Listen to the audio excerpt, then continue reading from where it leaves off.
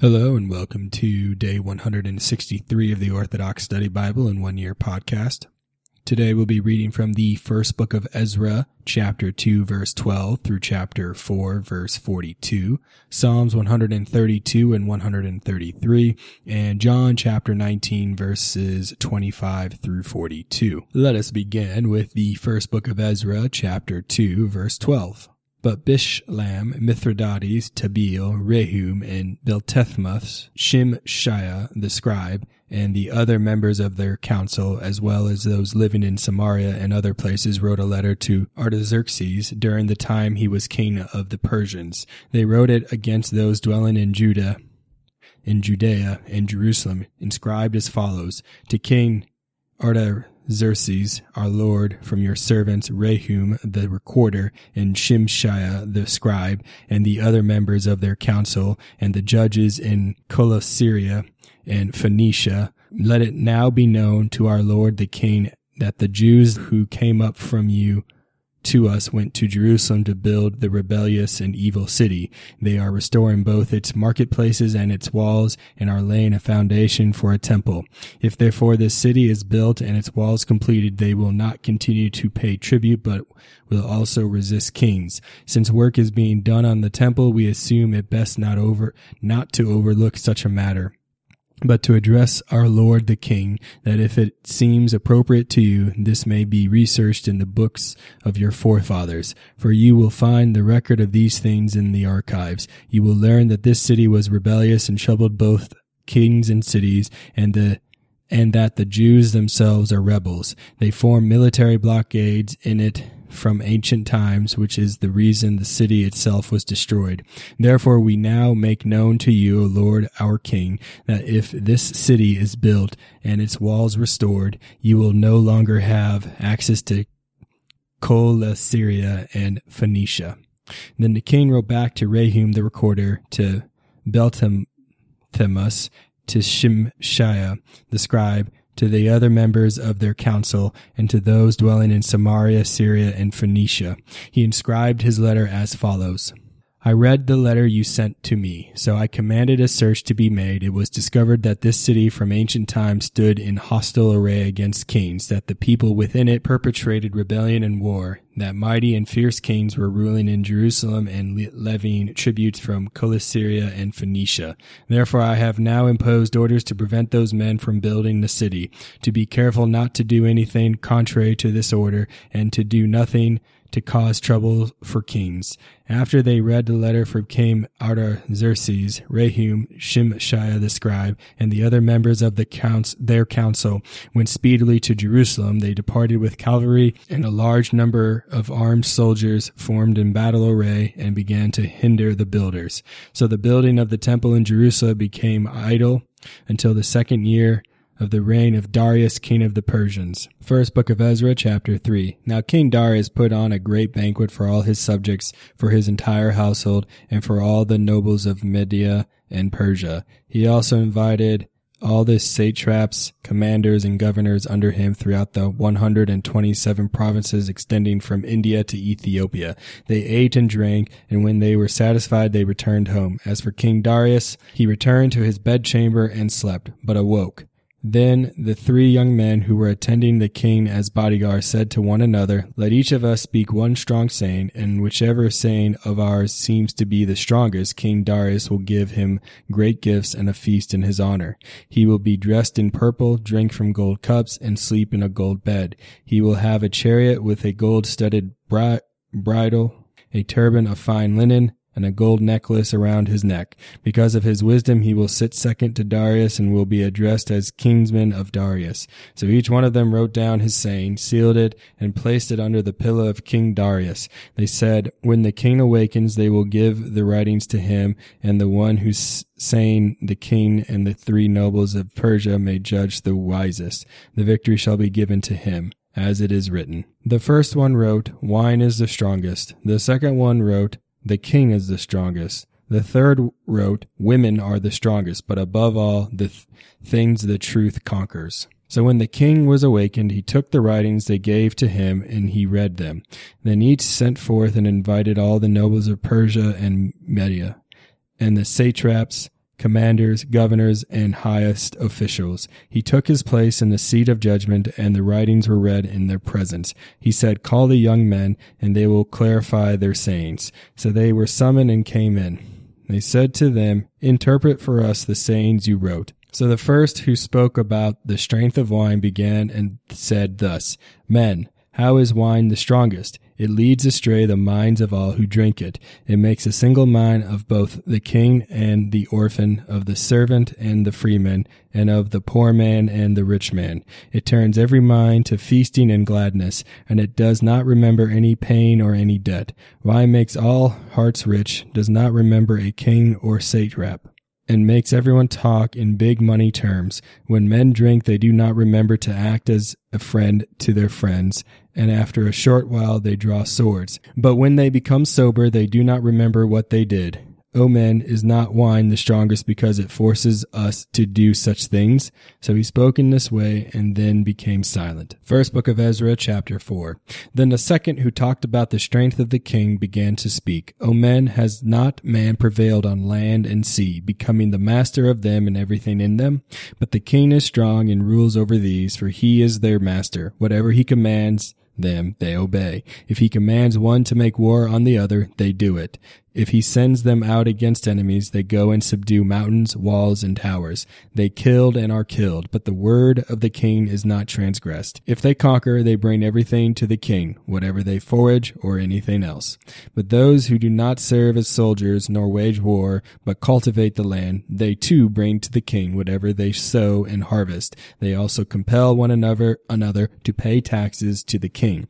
Although he is only one man, yet if he says to kill, they kill. If he says to spare, they spare. If he says to smite, they smite. If he says to destroy, they destroy. If he says to build, they build. If he says to cut down, they cut down. If he says to plant, they plant.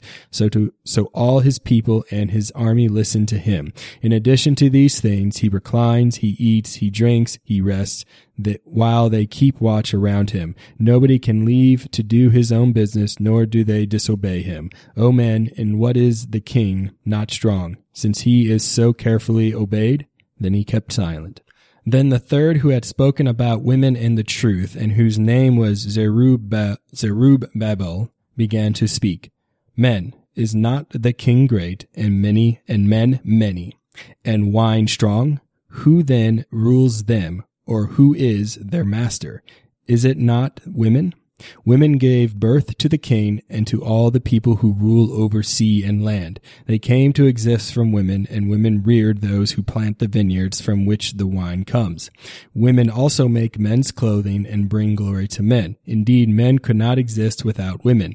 Moreover, if women are gathering gold, silver, or anything beautiful, but see one woman who looks good in form and beauty, they drop everything and gape at her, and with mouths wide open they stare at her. They all chose her rather than gold, silver, or any beautiful thing. Yes, a man will even forsake his own father who reared him and his own country so as to cleave to his own wife. He will live out his life and not even remember father, mother, or country.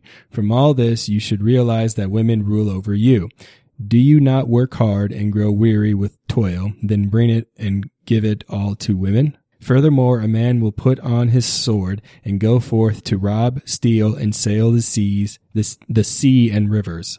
He will stalk a lion and walk in darkness, and when he steals, whatever he takes and pillages, he will bring back to his beloved. For a man dearly loves his own wife more than his father or mother. Yes, many men have lost all sense and even become slaves because of their wives. Many have perished, stumbled, or sinned because of their wives.